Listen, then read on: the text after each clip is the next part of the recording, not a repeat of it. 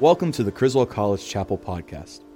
Throughout each semester, the entire campus gathers for worship through song and a biblical, challenging, and encouraging message. Speakers include pastors, professors, and local business and nonprofit leaders.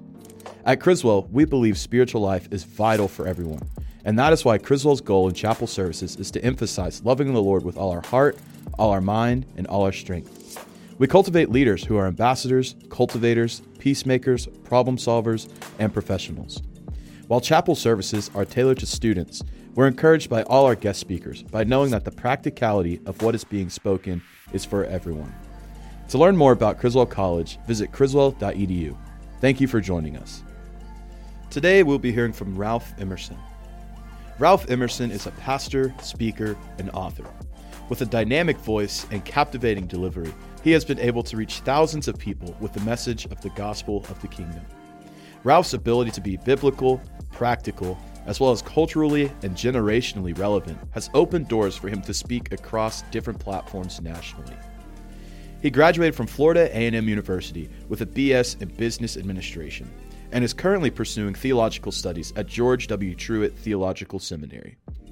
He announced his call to preach on July 15, 2001, and began his preaching ministry October 21, 2001, under the leadership of his father, Pastor Ralph W. Emerson Jr.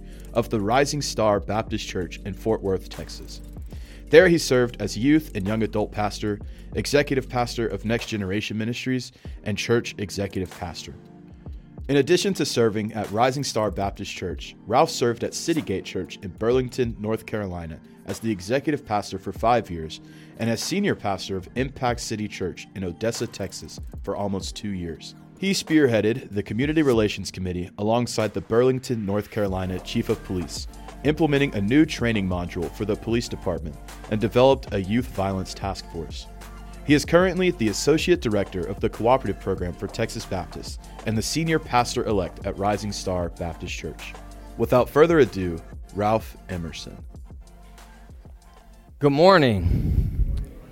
So glad to be with you all. To Dr. Creamer, I say thank you to your president, to Luis, for this opportunity to stand and to share with you. It is always great when I have the opportunity to serve in this capacity, and so I am so grateful.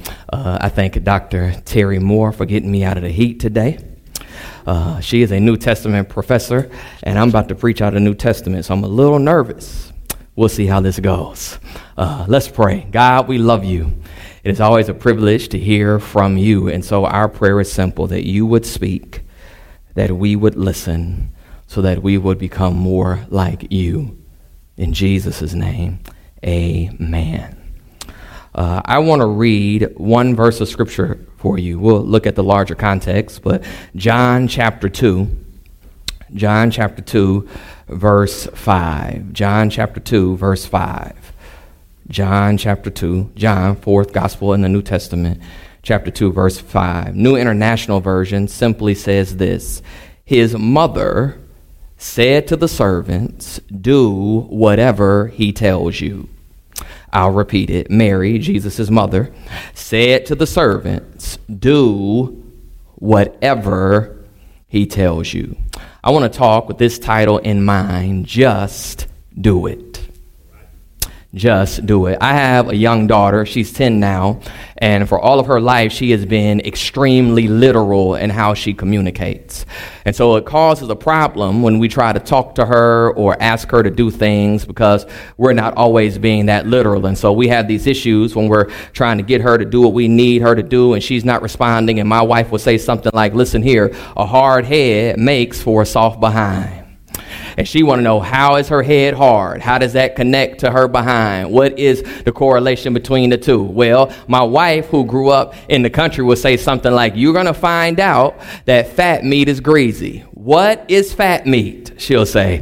How is it greasy? How does all of that work? And finally, we just have to say, listen, do what I asked you to do. Because we have to tell her that doing isn't always about understanding. Doing is about obedience. I want to suggest to you today, Criswell, to make up in your mind to just do some things. That we have to be careful that not having total clarity or total control pauses our progress in purpose. You know what I mean. You want clarity, that you want to be able to see it before you step toward it.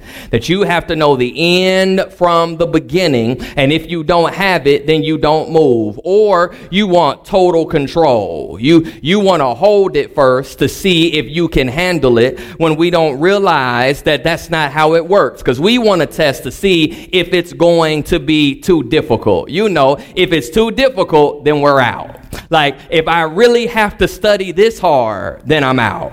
If I really have to sacrifice, then I'm out. You mean like I really have to take some time off the gram and off TikTok and do something different? Then maybe I'm out. And the problem is that we like to call ourselves people of faith, but we really live as people of facts. That we rather listen to people we can see and people who are cultural and popular than paying attention to the God we can't see, because it's a mystery.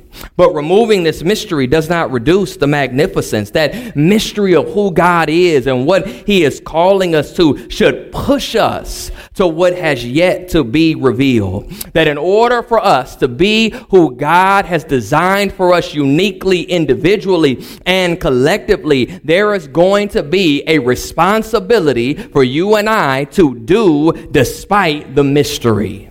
That's really one of the major premises of John's gospel, is that mystery. When John writes his gospel, he's last. He's coming up last to write his gospel because there have been issues with how people are treating Jesus in the culture. There is this cultural notion where Gnosticism is big, and they want this higher knowledge. They want to deny this deity of Jesus on one hand, and then deny the issue of the body on the other hand. And so there are these issues, or rather the necessity of having Jesus and the necessity of Jesus being the access to God. And so John wants to clarify all of this and says, no. In the beginning was the Word, and the Word was with God, and the Word was God. So much so that the Word became flesh and dwelled among us. He's giving us a foundation for this mystery, that we need to embrace the mystery of who God is. That we have to embrace the mystery of a God who is above you, so that He can be God for you and do what He wants to do through you. And so John goes on now to show the magnificence and how Jesus calls His disciples. And then we land here in our text at a wedding. Jesus is at a party. And in case nobody ever told you in Sunday school, Jesus likes to party. He's at a Hebrew wedding, and Hebrew weddings are way more lit than anything we go to. They party for days and weeks, and they have a good time. And the problem is, Jesus is chilling. He's posted up on the wall. He's minding his own business, and they run out of wine. Mary somehow knows that they have run out of wine. The text doesn't tell us how she knows. This is what we understand, that she knows they've run out, but she comes to Jesus. We don't know how she knows, but we know that she comes. Stop there for a moment and sit with that, because we need to realize also what we need to do when we run out of something. That we need to know who to go to when we run out of the things that we need in our lives. That when trouble shows up, that we know that we should go to Jesus. That Mary didn't run to the corner store or a neighbor or the village or knock on somebody's dwelling outside of the wedding party. She knew to go to Jesus. And when she gets there, Jesus asks Mary, "Why do you involve me?" He literally says, "Woman, why do you involve me?" Now, when I read that, that's problematic. I got an old school mama. If I would have said, "Whoa," I wouldn't have got to man before she knocked me out.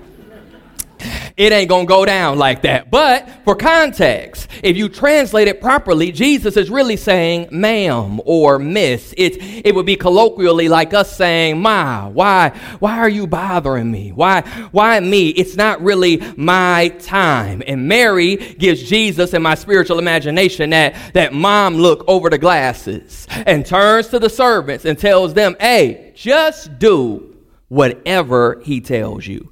We need to learn to be like Mary in the sense of, I don't know, God, how you're going to do it. I just believe that you will.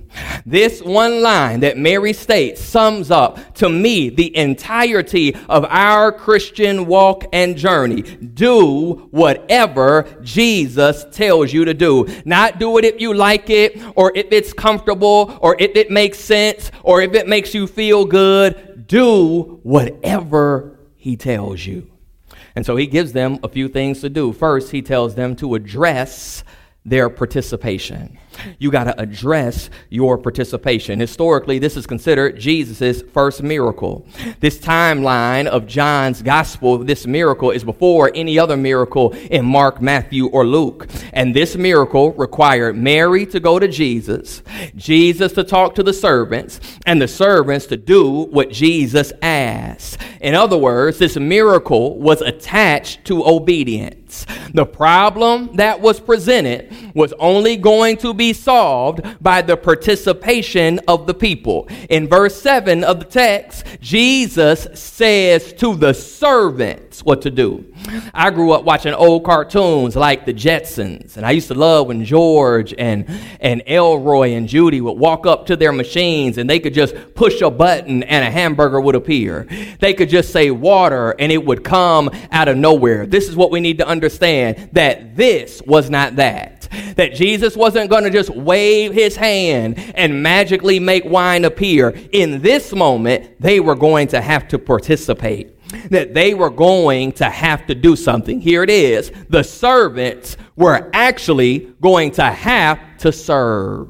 Because servants serve, y'all. Who they are receiving direction from has changed. But their responsibility to serve has not changed. And maybe our issue, ladies and gentlemen, is not that our problems are too hard. But maybe oftentimes our participation is too weak.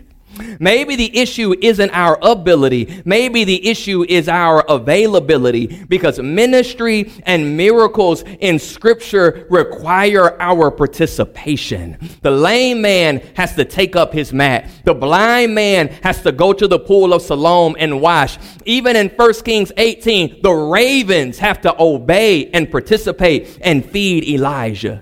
Can I challenge your work ethic today?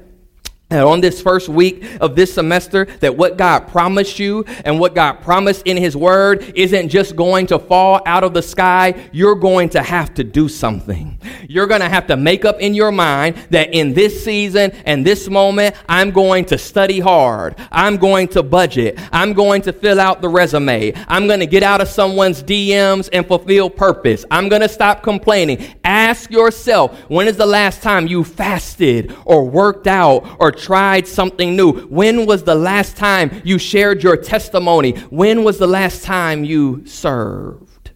Because you have to address your participation. But you also have to assess your pots.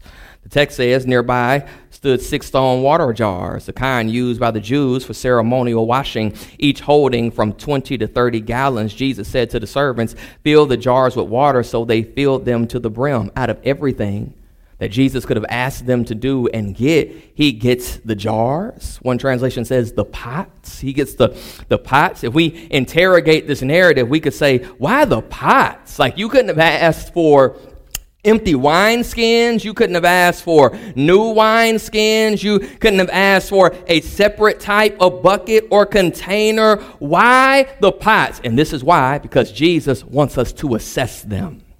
He wants us to assess what is sitting, what is available that is not being used at maximum capacity, what is just lying dormant in you, Chriswell, what is just laying around you that could be used, because these pots had a purpose and they had already served their function. And Jesus exposes in this moment that he can take what was meant only for washing and also use it for wine. Because truthfully, many of us are sitting on gifts and talents and relationships that can still be used, because what you have is enough. All you have is all you need. And if we start using what we have, God can open the door to new possibilities. Use the relationships you have, the job you have, the iPhone camera that you have, the resources that you have, because sometimes they're just sitting. Then Jesus also says, assess them because you have to assess what's sacred. The jars carry water for ceremonial washing. So hand washing, they would put their hands under one pot, they'd pour water from the other, and they would constantly pour this water in and out of these pots and wash the dirt and the food and the mud and the work and the day off of their hands before meals. It was a big deal. The Pharisees argued with Jesus and his disciples because they did not wash their hands before they ate. And Jesus now wants to use these washing pots for wine because he's trying to remind these people, as he did the Pharisees, that these pots for washing are sanitary, but they're not sacred. There's nothing special about these pots. What's more special is the people's joy, because he can repurpose these things that are sacred to give them success. What is sacred in your life? You know what I mean by sacred. That thing in your life that you say, don't touch it, don't move it, don't change it, don't challenge it. You know, that thing where you say, that's just me, or that's how I am, or that's just the way it is, or that's just my family, or that's how we grew up. No, Jesus wants you to assess what you think is sacred. He also wants you to assess what you think is soil, though. Because, mind you, they're taking their dirty hands and they're mixing this water back and forth, this dirt that's going into these pots. And now Jesus wants them to fill up these nasty, muddy pots with more water to turn. These things haven't been cleaned or set ablaze and scourged. They're just nasty pots, and he's going to use them for wine, because even what we discover is that Jesus can use mess and turn it into a miracle. I'm not telling you to be flamboyant with your sin, but what I am telling you is that if you're willing to give it to Jesus, he can assess your mess and address your mess and then use it for ministry. That he can take what is broken in you and use it to bless somebody else. Just ask Rahab, the prostitute who had a brothel in the military town of Jericho in the wall, who turned her sin into a place for the spies and realized the God of Israel was greater than the sin in her life. And Rahab later becomes the great grandfather of David. A prostitute turns into a princess because she assessed her pots. Here's the third thing I want you to do. I want you to attach your people, Jesus says. He told them, verse 8 says, now draw some out and take it to the master of the banquet. Then he told them, draw some out, and they did so. When Jesus gives the instructions, the servants go to work. Notice what I said. The servants go to work. This is why these stone washing pots would have been anywhere from 200 to 300 pounds. When you fill them up with water, they would have been approximately 700 kilograms. So anywhere from about 1,400 to 1,500 pounds. That means it's heavy. I don't care how much you bench, bro. That's heavy. I don't care how much you squat. I don't care. That's heavy. No one person could have carried these pots by themselves. They needed to be together in order to carry them. This is what I'm trying to tell you. Your purpose is too big for you to try to do life by yourself. You cannot carry this weight on your own. What God wants to do is too big for any one of us to do on our own. We've got to be willing to connect with other people and attach with people in purpose to see what God wants to do, because together we can carry more than we can ever do by ourselves. He says, attach his people. So he says, address your participation, assess your pots, attach your people, and finally, just amaze at his presence. Verse 10, it says, and said. They've drunk this wine. They've realized how good it is. And it says, everyone brings out the choice wine first, and then the cheaper wine after the guests have had too much to drink. But you have saved the best till now. When the head waiter, the master servant, tastes the wine, he's amazed because no one puts the good stuff out last. No one puts they give you the good stuff at the beginning and then the watered down liquor later so that you can just keep the buzz. Don't ask me how I know. But Jesus doesn't do that. He saves the best till last. And listen, my point with that is I need you to realize you don't have to be discouraged by what was. You don't have to be discouraged even by what is or what you've been through, because Jesus saves the best for last, whether that's relationally, whether that's personally, and as he prayed eschatologically that Jesus will return one day, because he saves the best for last. And what I think you need to do when you realize that is do what these servants did and be amazed at his presence, because no one lets the cat out the bag. No one runs to the bride and the bridegroom and the head waiter and the parents and say, oh my goodness, this guy Jesus just turned water into wine. Nobody discloses how this went down. The servants just marvel at the magnificence of the master. They become a part of something that goes down in history. Here's the big point that I want you to get, that they didn't take this as a moment of request. They took this as a moment of respect. I'm sorry, I couldn't have been one of these servants. They didn't look at this water turn into wine and say, hey, Jesus, well, by the way, can you heal my mother? Hey, Jesus, by the way, can you help me in this class? Hey, Jesus, by the way, can you work out this situation? Nope. They stand back as servants do, and they are amazed. My daughter, I will never forget this, a few years ago, we were living in Burlington, North Carolina. I was sitting down. I was trying to watch the game. She comes downstairs, and she sits on my lap, and I change the channel to Disney, as I feel forced to do every time she's on that couch. She climbs up in my lap, and she puts her head on my chest, and she's cuddling up, and she's like, I love you, Daddy. I waited 2-3 minutes. She didn't say anything. Finally, I said, girl, what do you want? I already know how this works. You coming, you sitting on Daddy's lap. Girl, what do you want? She says, nothing, Daddy. She grabs the remote from me, hits last, turns it back to the football game and the volume up, and rubs her head on my chest again. Finally, I said, stop playing with me. What do you want? And my daughter sat up, looked at me square in the face, and she said, Daddy, I just wanted to sit with you. And when she said that, something in me leaped that I was ready to say, take my credit card, cash, Apple Pay. You can have everything you want. Why? Because she just wanted to sit with her father. Can I encourage you with that as I take my seat, Chris Will, that you've got to learn to just sit with the Father, that you've got to learn how to amaze at the presence of God, that you've got to want him more than what he has, because when we want Jesus, it doesn't matter where we are or wherever we are or what we're dealing with, we should want him there. And when we want him, he will give us everything that he has. God, we thank you so much today for your word, for these people.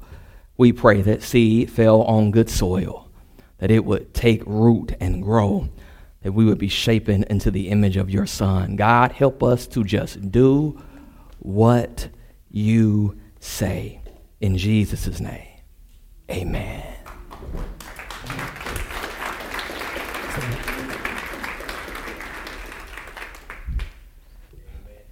Amen.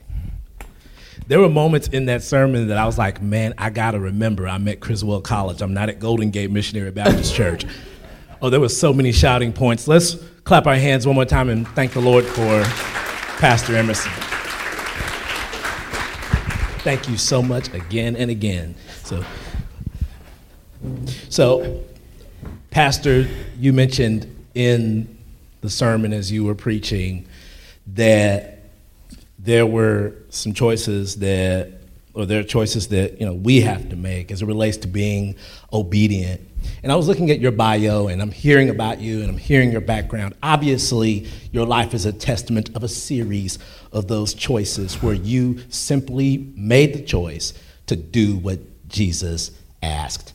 What makes that moment, that pivot for the Christian believer, especially young Christian believers? They're studying in ministry, they're matriculating. What makes that, would you say, difficult today? Well, I think there are a few things that make it difficult. One, culture, because a lot of what Jesus asks us to do is counterintuitive to culture.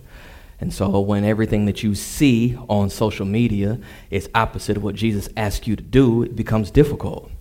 Also, then comfort makes it difficult, though, because the pivot is often not easy, right? When I went, for an easy example, when I went to North Carolina, I was Abraham. I left my relatives, my residence, and all my resources. My 6 generations of my wife's family was alive, and they lived all 45 minutes or less from us. The only parents and cousins I knew all lived in Fort Worth, Texas, and I had to leave. And so I think even today those are big issues, because you got to leave comfort and you got to go against culture often to do what God's asking you to do. How did the Lord work through you all of the, what I could imagine be the anxiety and concern and worry about how this will work, how will I afford this? I don't know too many people in the DFW area. I'm leaving family. I'm leaving the people and the things that I've cherished for so long to pursue what God has called me to do in a place I've never been to. How did the Lord bless you through that process? Wow. It's funny you said that. It's amazing, like, once you take a step, how God will open doors. And so for us, we were moving at the climax of the recession, when you're thinking about 08, 09, 2010, that era of the bottom falling. We couldn't sell our house, couldn't do anything. And we're leaving, and literally a lady said, "Hey, I have a house. My husband passed away. I'm moving. You can have it. Like, not rent it. Wow. Like, just come live here. We'll figure it out later." And so just little things like that when you take a step, how God will just show up in ways like that. I mean, I think that's the biggest thing for me, that the more we took a step, the more God will. Almost a Jordan River for me, right? The Red Sea, they watched it spread. Jordan River, you got to step in that water, and then the water's going to start to part. Amen. Thank you. Thank you so much. So we'll open it up for questions. I'm sure that there's questions in the audience. If anyone's interested, we have individuals to my left and to my right who have mics ready. So any questions? Don't crowd. Oh, well, there's one. There we go.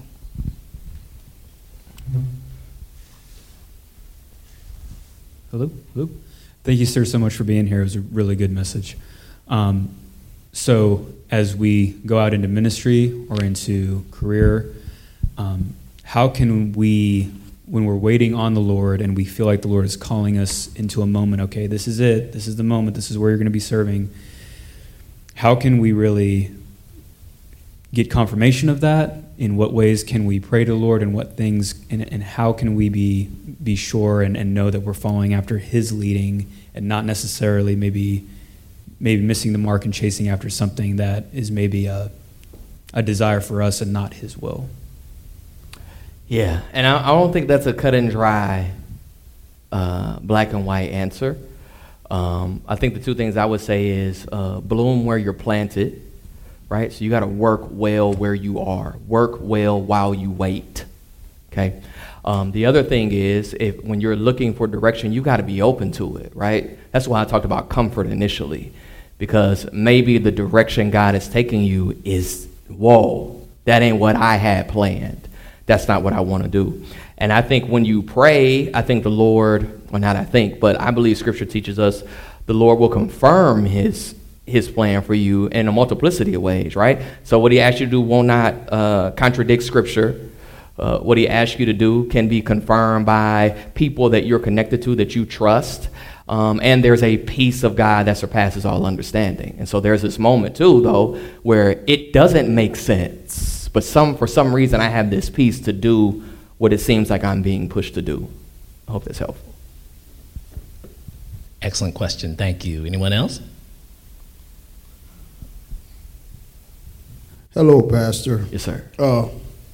I just wanted to ask you, you preached, doing is not always about understanding, it's about obedience. What are some good ways that we could tamp down that need or want to understand when God just wants us to obey?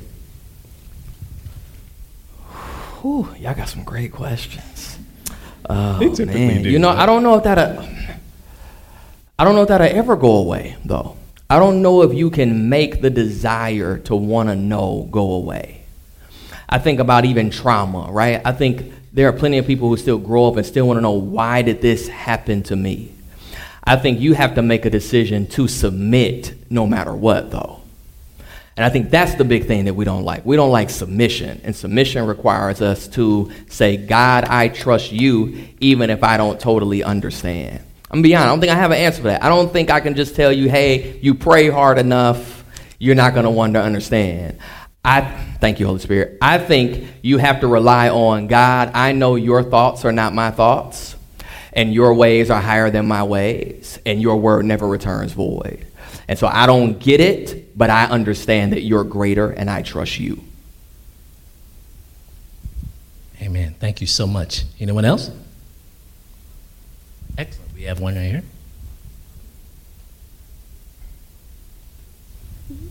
Hello. So I had a question. It doesn't relate to the text very much, but in your personal life. So here, most of us are young ministers or youth ministers or going into ministry. What's some advice that you could give us that maybe you would want to have heard whenever you're younger? Man, I could do that for an hour. I'll tell you this. Be patient. Be humble. Hold on tight to good relationships. Be patient. People will rush you. The fastest way to get out of your calling is other people. Because people will tell you you're greater than what you are. And you got to be willing to be patient and listen and submit and hold on. You have no idea how many people how much time I have. Long story short, my father was pastoring 33 years and retired last week. I'm officially the pastor of the church. You have no idea when he had hit 20 years and 25 years, people were saying he need to retire. It's your time. You're up next. Be humble. You're not as great as you think you are, even on your best day. You will always have leaders or learners. You will always have something to learn. You can always grow. You can always mature. And then keep good relationships, because you're going to find out real fast ministry is lonely. Wow, Pastor Emerson, thank you so much. Let's give another hand clap. Thank you once again for listening to the Criswell College Chapel Podcast. Please make sure to visit criswell.edu to learn more about Criswell College. We hope that you will join us again soon. God bless you.